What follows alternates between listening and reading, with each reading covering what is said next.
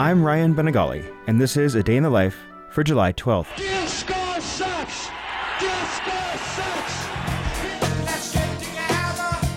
Today, in 1979, more than 55,000 people gathered at Kaminsky Park in Chicago for a doubleheader between the White Sox and Detroit Tigers. But the real reason they were there was to witness the planned destruction of thousands of disco records during intermission. Fans who brought a disco record to the ballpark only had to pay 98 cents for admission. During the first game, anti-disco uproars emerged from the stands, with fans waving giant banners emblazoned with the popular epithet "Disco Sucks." This is now officially the world's largest anti-disco rally! During intermission, organizers blew up a crate loaded full of records. And then countless fans converged on the field, causing enough destruction to the facility that the White Sox had to forfeit the second game.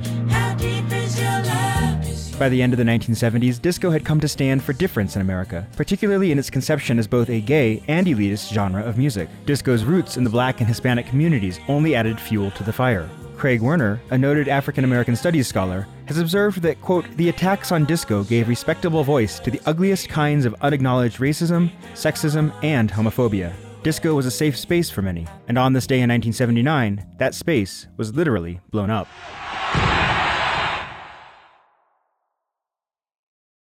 The 2016 mass shooting at Pulse nightclub in Orlando serves as a terrifying reminder that such sentiments do not remain in the past, even if the rest, as we like to say, is history. A Day in the Life is a production of Critical Karaoke, brought to you by the Idea Space at Colorado College, exploring ideas through the visual arts. Also made possible by the generous support of the B. Vredenberg Foundation, the Joseph Henry Edmondson Foundation, and Colorado College, fostering innovation in the humanities. Find out more at criticalkaraoke.com.